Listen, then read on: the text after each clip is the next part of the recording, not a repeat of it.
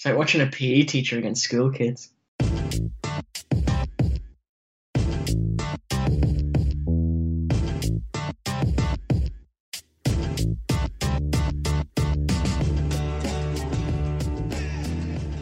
It is Friday, which means it's time for the Front Three Q&A podcast with me, Adam Boltwood, and the man, the myth, the legend himself, Chris Henich. Lovely to be here. Front two, big man, little man, A-ing the Qs, I think we say. Before we get into the podcast, ladies and gentlemen, it's time for Whole of the Week. The thing is, there's no reviews this week. There's not been any reviews coming in. So I'm asking you guys to stop what you're doing right now. Click the link in the description of this podcast and review the Front Three. It's the first week of the Front Three being back bigger and better than ever. We've been doing regular podcasts, match reactions, trying to give you guys the best Front Three that we possibly can. So we'd very much appreciate some reviews. That'd be lovely. Jeff here, for example, on Twitter, Jeff Wall was written in saying, I just wanted to say I was one of the people critical of the direction of the pod, but I appreciate you guys trying so hard for the fans, and I will continue to listen to the awesome content. So thank you. Hashtag I am the whole. Jeff, that is very kind of you. And guys, if you want to get your reviews in on iTunes, please do. As I say, stop what you're doing right now. Click the link in the description. We'll still be here. You can come back, put us on pause. It does help the podcast, helps us go up the rankings, all that good stuff, which we'd appreciate because, as I say, we're trying to bring the podcast back bigger and better than ever. And it'd be great to hear from you guys and hear your feedback. So, yeah, thanks in advance. Right, we'd have to talk about Arsenal, Chris. Last night they were knocked out of the Europa League semi-final in that second leg. Only a 1-0 win for Atletico Madrid, but from watching it, it felt like only one team was ever going to go through, and it was Diego Simeone's in the end. Not an overly impressive performance from Arsenal, given what was on the line for Arsene Wenger. You know, they wanted that crowning glory in his final season, but they didn't really come close to achieving that. No, they didn't. I think I said as much on Twitter afterwards to someone that for me this was a game against a team who can really suck the air out of a match and a team that realistically needs an aspirin inhaler when they start walking uphill. I think that for me, Atletico, I think, have mastered the art of a really dogged, narrow performance. And they did that at Arsenal with 10 men.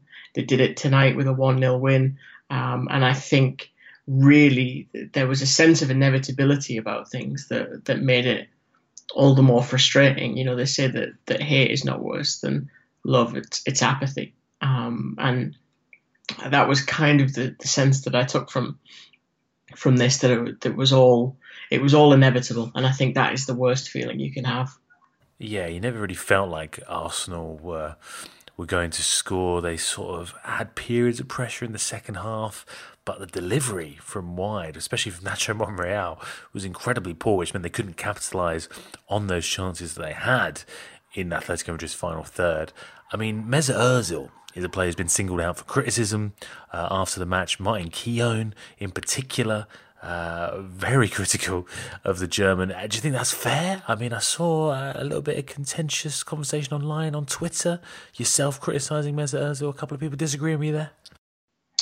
Yeah, it was one guy in particular, an Arsenal fan who, you know, doesn't think that because he's paid 350 grand a week or essentially the most in the team, that he should be singled out. I think, honestly, look, we do that with Pogba, we do that with Hazard. We talk about these marquee players and their ability to influence a game, and I don't think Mesut Ozil has done that. You can certainly say, well, if he wasn't on this much, you wouldn't say that. Yeah, definitely. I would not hold him to a higher standard than his peers. I certainly think that Ramsey was poor. I think Lacazette was poor to a certain extent. He was burdened by the fact that the ball was moving so slow in the midfield that really he was going to have to pull a rabbit out of a hat to try and get any space against Godin and just that entire Atletico defence. But yeah, I think that's one of the problems here for Arsenal, is that I think Ozil is a bit of a milestone for the club. Yeah, he has tremendous technical ability. He can spot passes like few other players can in the world. But there needs to be an alignment of stars for that to really work for him. And I think he's not the torchbearer or the leader that they need him to be. And I don't mean leader in the tub-thumping captain's armband way. I mean someone who will actually dictate things in those big games, in those big moments. And that's what they lack. It's a stick that's often used to beat Mesut Ozil with, but as you say, it is asserting himself in these big games. He couldn't do that in this game. He couldn't impose himself upon the fixture. One player who did, though, Diego Costa, I think it's fair to say, somewhat inconsistent in that first half, but in the second half, he was back to his best from what I could see, bullying the Arsenal defence. He looked superb. He linked up really well with Antoine Griezmann. And on the stroke of half-time, of course, getting that crucial goal, which meant the tie was essentially dead and buried. What did you make of his performance? It's been a while since I've seen Diego Costa, but here he looks superb. Yeah, he did. I said to you before we hit record there that it was a bit like watching a PE teacher against a bunch of school kids. He was aggressive, on the right side of aggressive as well, because we know he can be firing. I know he had that clash with Mustafi towards the end, but that could have gone worse for him if it had been a different day. I think he was able to link up with Griezmann really well. That was the key for me. I think was yes, he created a lot of chances for himself. He bullied the back line. He did kind of what you would want that target forward to do, what you think/hope he will do against Marseille. But I think ultimately what impressed me most was his ability to bring others into play. And I think that's actually something we saw at Chelsea, but I don't know if he always got a ton of credit for it. I think he got credit for being the bulldozer, for being the goal scorer, but his ability to bring others in and to help them maximise their ability, that was something I didn't always see him get credit for. And it will be Marseille. They play in the final of the Europa League. You'd have to back Atletico going into that one, surely. Yeah, I think, look, they've had, what is it now, 5? This is their 5th European final in 9 years. So they're sort of old hands at it, you could argue. The Champions League hasn't gone quite as they planned. The Europa League's been a bit better. But I think the talent they've got, the way they can just grind results out, the way they almost kind of stick a spoke in the wheels of, a twig between the spokes rather of opposition teams. That to me is what kind of impresses me most about them when it comes to these big games. And I think you look at the way they've stifled Real Madrid. I know Real Madrid emerged victorious on both occasions, but they were a Ramos header away from winning first time round. If Griezmann's penalty's a bit better, maybe, assuming things, they win that one. So it's been very fine margins in the Champions League for them, and I think that will put them as favourites for me against Marseille. Yeah, 32 clean sheets this season for Atletico Madrid, the most of any team in Europe's top 5 leagues, which is sensational. Finally, on Arsenal, Arsene Wenger had spoken about how he wanted to finish his love story of Arsenal well and give it a fitting ending. In many ways, this does feel like a fitting ending to his tenure at Arsenal. Another limp defeat is indicative of how far the club have regressed in recent years under Wenger, and again a signal that change is needed, Chris. Yeah, it's certainly not the way they wanted to bow out. I think Wenger said something along the lines of this was not how he wanted the love story to end, and I think they were apathetic. They lacked invention, ideas. And it's such a polarising turnaround to what they were under him at the start of his tenure in those first early chapters. And I think, look, Atletico don't do anything that I think is groundbreaking or maybe even that appeasing to the eye. But what they do is they win. And I think that's the difference here, is that you look at those two teams who probably haven't spent earth-shattering sums. I know Lacazette and Aubameyang have come in for a decent amount now, but if you look with a bit more sort of longevity and context to the start of the decade, they haven't really spent earth-shattering sums, Arsenal, and yet they haven't achieved a lot either. The FA Cup wins, it's a trophy, but at the end of the day, it doesn't feel like progress. I think that's the important thing. Whereas I think Atletico under Simeone, they've made progress, and they've also moved into a new stadium. So for me, there are a lot of similarities you can draw, or parallels in terms of situation, but not in terms of outcome. Let's move on to the questions then. Lots of questions coming in on Twitter.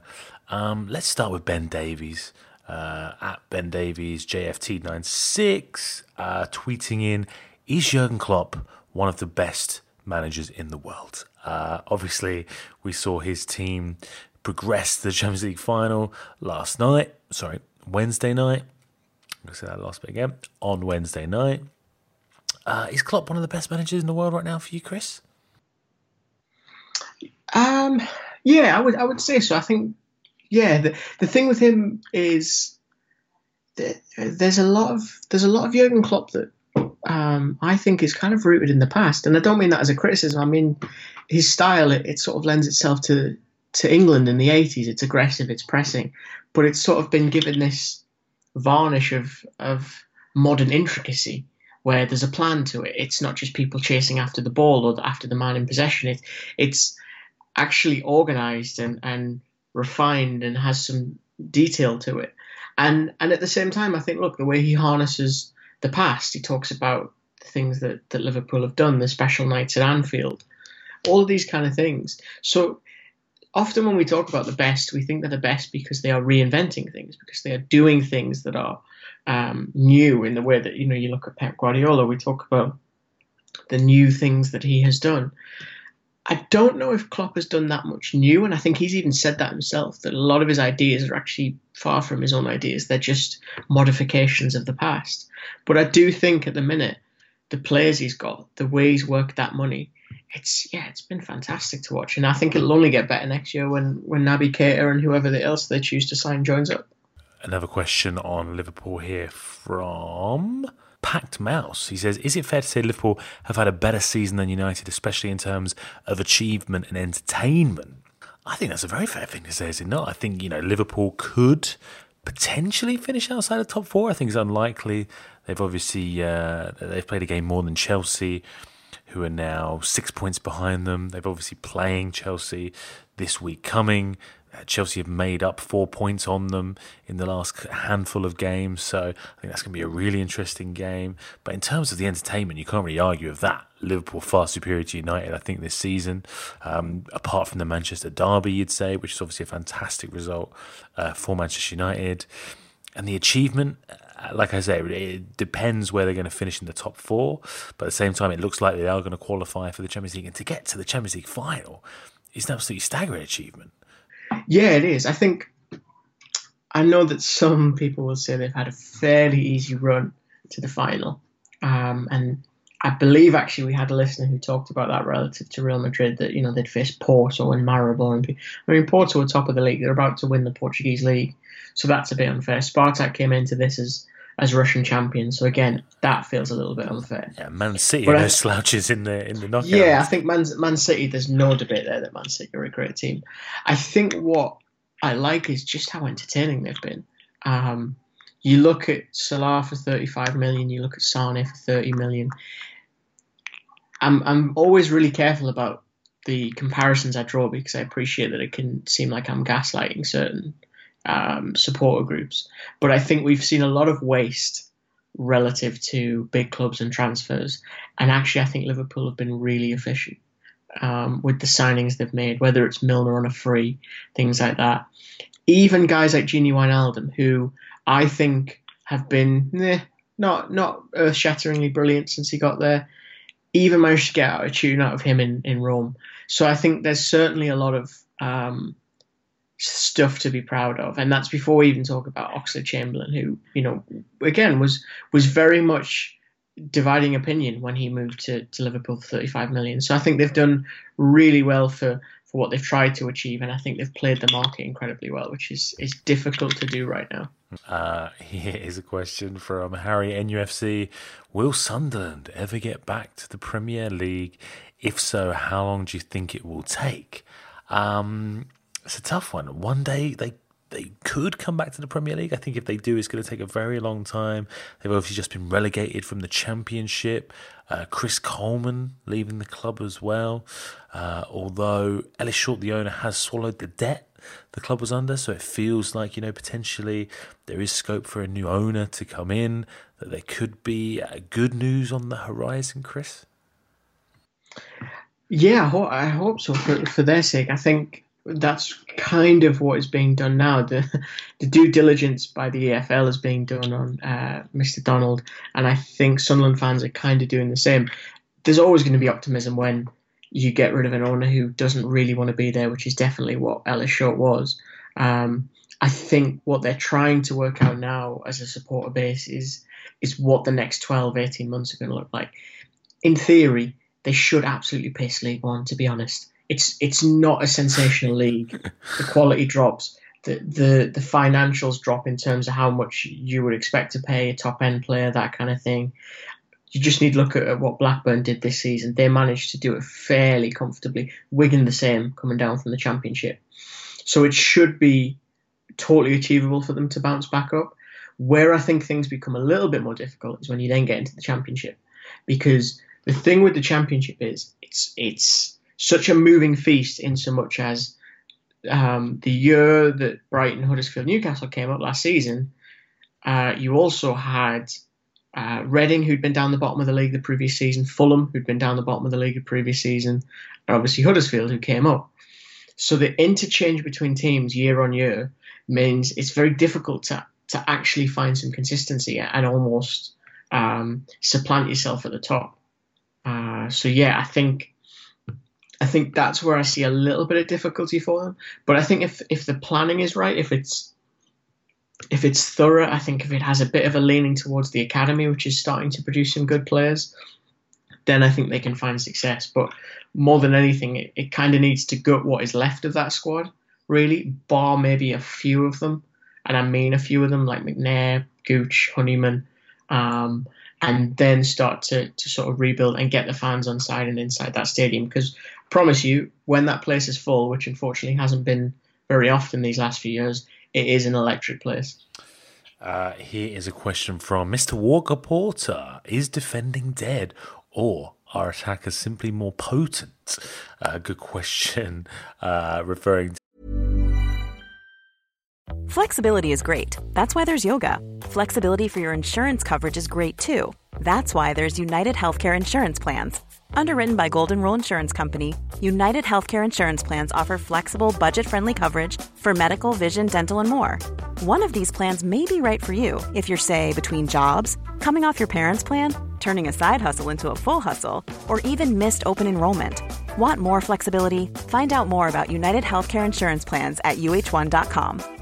This is Paige, the co-host of Giggly Squad, and I want to tell you about a company that I've been loving, Olive & June. Olive & June gives you everything that you need for a salon-quality manicure in one box. And if you break it down, it really comes out to $2 a manicure, which is absolutely insane. It's also so easy to get salon-worthy nails at home with Olive & June. The difference between how your nails used to look when you did them yourself and now with the Mani system is a complete game changer. The best thing about Olive & June, too, is it's a quick dry. Dries in about 1 minute, lasts for 5 days, and full coverage in up to 1 to 2 coats. Visit oliveandjune.com/perfectmani20 for 20% off your first system. That's oliveandjune.com/perfectmani20 for 20% off your first system.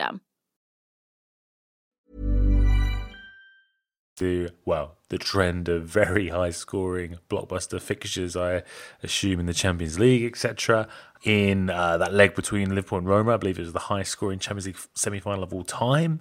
7-6 it finished on aggregate. Is the art of defending dead, Chris? It feels like it's less of a focus for certain coaches. I wouldn't say it's dead. I mean, we spoke about Atletico Madrid there, 32 clean sheets this season, which is absolutely phenomenal. But attackers, it does feel like the game is becoming faster. Attackers are more pacey and trickier to deal with than ever, which leads to mistakes, goals, etc. I'm leaning more towards, it's the attackers becoming more efficient than the art of defending dying. Yeah, I would be inclined to agree with that. I think it's easier to find good attackers as well at the same time as it is opposed to finding really good defenders. I mean, funnily enough, there was actually more goals in the knockout rounds by this time last year than there is this year. So you've actually seen a small drop in goals. But I think overall, the notion that defending is dead is not, I think, entirely true. I think what has happened is you've seen a little perfect storm of events. The one that we talked about there with attackers, defenders, but also changes to the offside rule have drastically influenced how a defender can use that and say an offside trap to their advantage. I always remember Ruud Gullit telling stories of Milan where the back four with guys like Baresi and Maldini and Costa Curta would play against the attack for 60 minutes and they wouldn't concede because they'd hold that line as if it was set with a ruler. and constantly just catch people offside. Whereas now, if you're not interfering with the phase of play, you can pretty much stand wherever you want within theory, as long as you're not blocking the goalkeeper's line of sight. And that changes the way the defence operates. And I think it's almost instilled just a little bit of anxiety in defenders where they're really petrified to take a risk, because one risk is a goal, and a goal is, potentially the difference between success and failure. I think the evolution of fullbacks as well has a huge role to play in this trend. Wing-backs now are essentially attackers. You're looking at Man City, the champions, Kyle Walker and the returning Benjamin Mendy, for example. They're obviously contributing to attack in a big way, which creates more goal-scoring opportunities, etc., but also leaves those gaps in defence, which in return can lead to more goals to the opposition. So it feels like, there's tactical reasons for why potentially we're seeing this trend of more goals in games, etc., which leads to this argument of defending's dying. But it's certainly an interesting question, Mr. Walker Porter, so thank you for that. Another question here from RPM at Satchan. He said, Barcelona have lost just one game in the entire season. They have a double. Considering what the perception was about at the start of the season, this is a huge success, but it's still seen as some kind of failure for them. Do you think it's weird? We did speak about this on Monday's podcast, Barcelona's title win and how perhaps it felt slightly undervalued. If they do go the season unbeaten, perhaps that perception will change. But it does feel like a general trend in a couple of the big leagues in Europe, Chris, Man City, Barcelona, Bayern Munich, being so dominant, winning their trophy, their title so early, has led to this perception that perhaps it's devalued in some way because, it was easy for them. There's not that appreciation of the consistency. Winning it early is a sign of superiority, not a sign of, it was easy for them. We can't value that.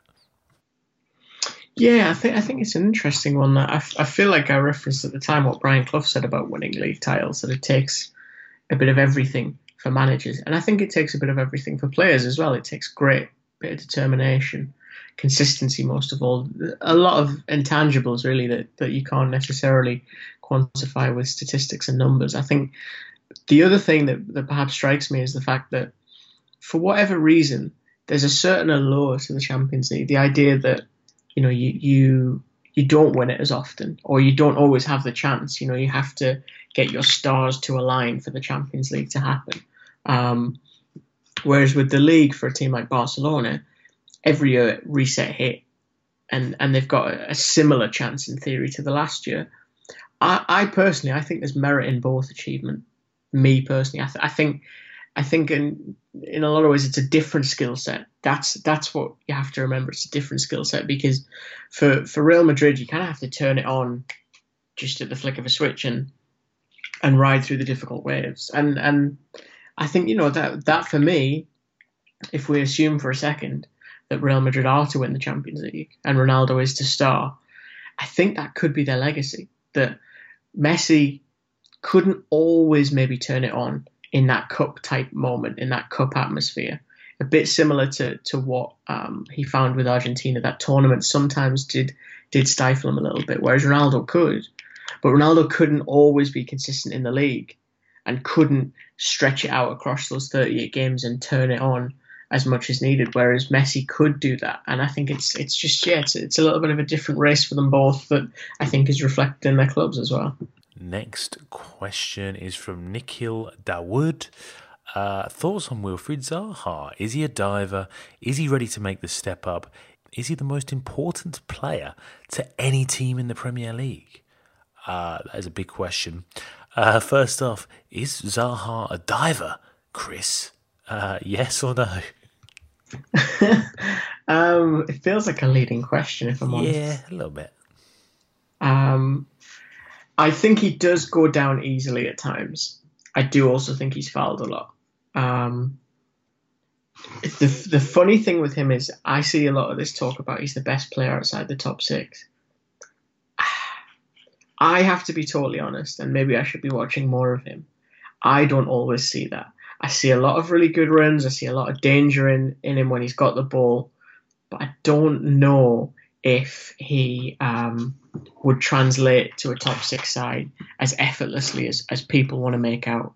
Because I think, and this is where I can be the stat man for a brief second and sound a little bit like Nico as well, and say that I would love to see what his possession usage stats are and see how often the play ends with him, because I think a lot of the ball is run through him at Palace, and I don't know if he'd have that same freedom. A bit like Memphis Depay in that sense, another winger who didn't really thrive at Man United because he had a high possession usage when he was at PSV. And it's difficult to go from being the star attraction to being just one of the band. That doesn't always work for players. Sometimes they can't refine their process to the point where they become more efficient with it. Be interesting to see if, he's long been linked with a move to Spurs, whether that potentially materialises this summer. You're looking at, 40, 50 million probably for Zaha that Palace would be demanding. So I'm sure Spurs would have to sell players the likes of Alderweireld, Dembele. They've been linked with moves away. Could that potentially fund a move for Zaha? Maybe Sissoko, if we can offload him for 20 odd million, we can use that for Zaha. I think it'd be great to see someone with that trickery, that pace, just that element that could change a game. Whether Lucas Moura is someone that Pochettino feels can fulfil that role next season. It'd be interesting to see. It doesn't seem to be able to trust him this campaign so far. But Wilfried Zaha, a player I'd long like to see at Spurs. So it'd be interesting to see if he can make that step up to his top six side. Moving on, we've got another question here from Brandon, who says, who has been the best young DP in MLS this season? I think you can take this one, Chris. It's still like really early doors. I know people are going to want me to say Zlatan because of what he did in the what was it, El Tráfico, the LA derby. Is that what they call it? To be fair, he's not. Brandon has said young DP. He has said specifically young DP, which is probably, I don't think Zlatan fits into the categories. Okay. So okay, then if we're going young DP, I think it's one of two, personally. It's either Miguel Almiron of Atlanta United, 6 goals. Granted, a few PKs in there, so not earth-shattering. Or Jesus Medina of New York City FC, who's just come into the league. I think he's got close to half a dozen assists now and a couple of goals, so he's been fairly handy as well. A young player who they signed, I think he's Paraguayan. And so, one of those two. But it's, that's one of the great things about MLS. It's becoming younger year on year, which is meaning you're getting to see more of these players. On a related note, Matt Tinknell writes in DMing, sliding into those DMs, out of front frame. Started to follow MLS more this season, but want to find a team to follow support. Any tips? Who? I personally have got a soft spot for Atlanta United, having been there last year, having been to a game, not at their new stadium, unfortunately, but at the Bobby Dodd Stadium.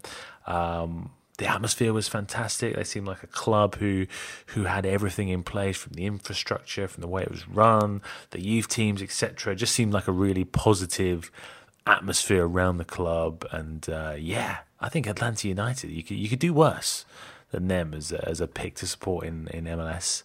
Anyone you've got a soft spot for, Chris, that you could recommend? Whoever pays me to do digital work, to be fair. Fair enough. Follow the money. No, I think, the funny thing is, it's not terribly dissimilar to picking a team over in England.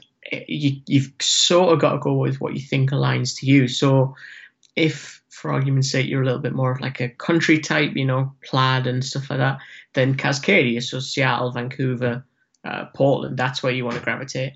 If you're a bit more of a big city kind of, New York Knicks type, then NYCFC is probably your best bet. I think it has to kind of click with you, otherwise I don't think it's going to stay. And that's almost the trap I've fallen into, is that I can't really find a team that really resonates with me. I mean, DC United were the first one I was exposed to properly. And there's a certain allure to them, but I still haven't really found a team I've properly clicked with. What's your perception of Atlanta? You know what? Nice kit and all. Nice bloody kit and all. Nice kit, and to be honest, they've absolutely kicked the door down.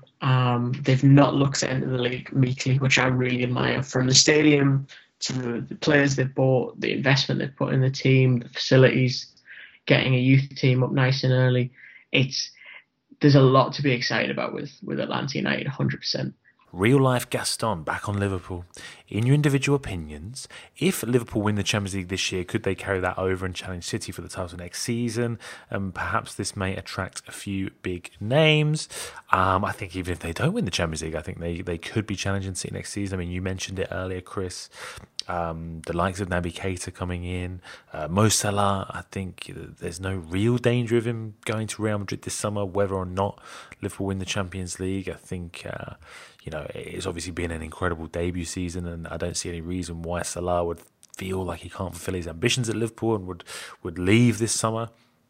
So it feels like, they've got all the ingredients there. Perhaps they could add one or two more stars, but they've already got Virgil van Dijk, who came in January for 70-odd million. It feels like they've got a very solid spine to their team now. Karius is one who seems to sort of assert himself as the number one as well. So having him, Van Dijk, Keita, Salah, it feels like a very strong core to build this Liverpool team around. So I think, it'd be interesting to see if they can challenge City in the league next season, whether Klopp can take them to that level, because it's going to be more competitive than ever. Manchester United, of course, are going to improve, I imagine. Tottenham as well are going to be up there. Arsenal, I think, could, if they get the next appointment right, be a club that challenges again. You've got Chelsea as well, who are always revitalised when they bring a new manager in. So it'll be tough. There's going to be a lot of competition. But I think, for Liverpool, whether they win it or not, I certainly think they're going to be up there challenging for City and pushing them close. Next question is from oh, this is an interesting one. Simran Janda said, should Gerrard be given such a prestigious job as the Rangers one? He has zero managerial experience and has only been a coach for a couple of years. I know he has to start somewhere, but very good question from Simran. Steven Gerrard, according to reports, he may even be confirmed as Rangers manager by the time you're listening to this podcast. At the time of recording, the reports are it could be confirmed within 24 hours. It's an intriguing one, isn't it, Chris? Because obviously Gerrard is a huge name who brings awareness, who brings attention and a spotlight to Rangers as a club at a time when they're clearly second best to Celtic. But is it the right appointment when, as Simran points out, the experience isn't there? Is he really going to be the man to help Rangers compete with Celtic on a level? I mean, unless he's going to start playing central midfield, I don't think so. Get the boots back on. Yeah, I mean, look, I've had a fair few chats with Ross Dunbar, who's a good journalist and also a Rangers fan. And some of the deals Rangers have done have looked okay. I'm not going to start claiming I watch them every week. But, I thought Sean Goss was a decent little player out of Man United that they picked up on loan, things like that. But the problem they've got is they're shopping in a totally different market to Celtic. You look at someone like Olivier Ntcham, for example, who I was a big fan of at Man City. He had an okayish loan spell in Genoa before he went to Celtic. But I really liked him. Very powerful, very technical at the same time. And for $4 million, I thought, he's a bit of a bargain, really. I think he'll do really well, and you'll probably double your money on him at least. I don't think Rangers could afford him, and yet he would be such a huge upgrade to their midfield options, at least in my opinion.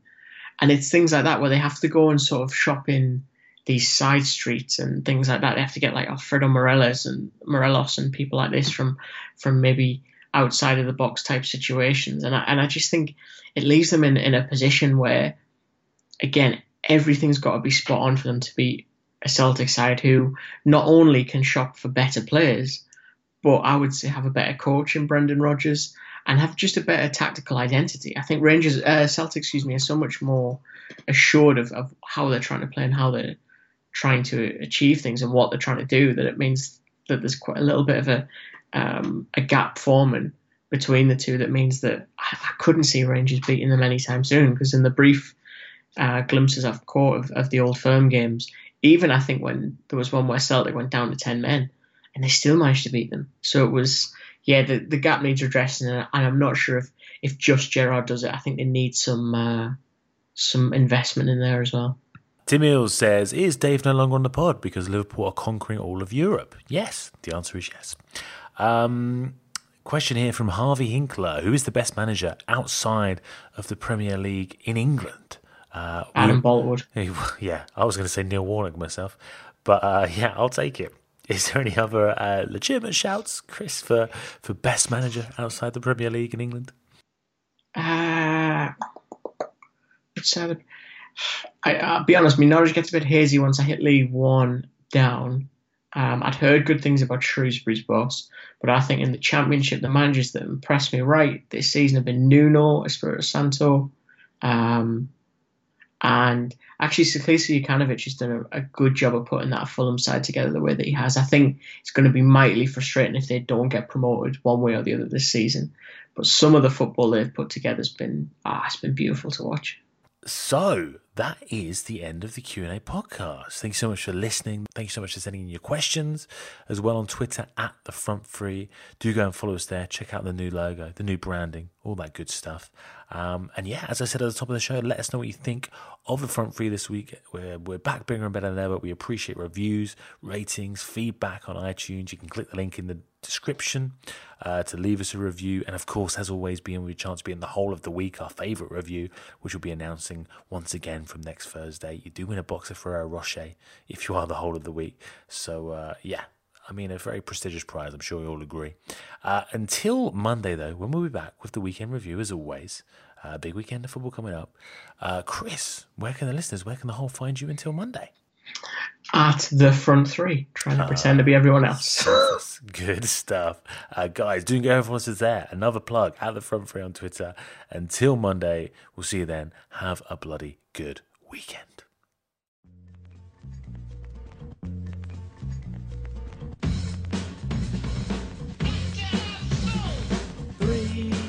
That's a magic number.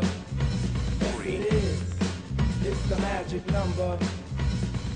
Somewhere in this hip-hop soul community was born 3 names, and that's the magic number. What does it all mean? Spin your passion into a business with Shopify and break sales records with the world's best converting checkout. Let's hear that one more time. The world's best converting checkout. Shopify's legendary checkout makes it easier for customers to shop on your website, across social media, and everywhere in between. Now that's music to your ears. Any way you spin it, you can be a smash hit with Shopify. Start your $1 a month trial today at shopify.com/records. Every fan knows the right player in the right position can be a game changer. Put LifeLock between your identity and identity thieves to monitor and alert you to threats you could miss. Plus, with a U.S.-based restoration specialist on your team, you won't have to face drained accounts, fraudulent loans, or other losses from identity theft alone. All backed by the LifeLock $1 Million Protection Package. Change the game on identity theft. Save up to 25% your first year at LifeLock.com/aware.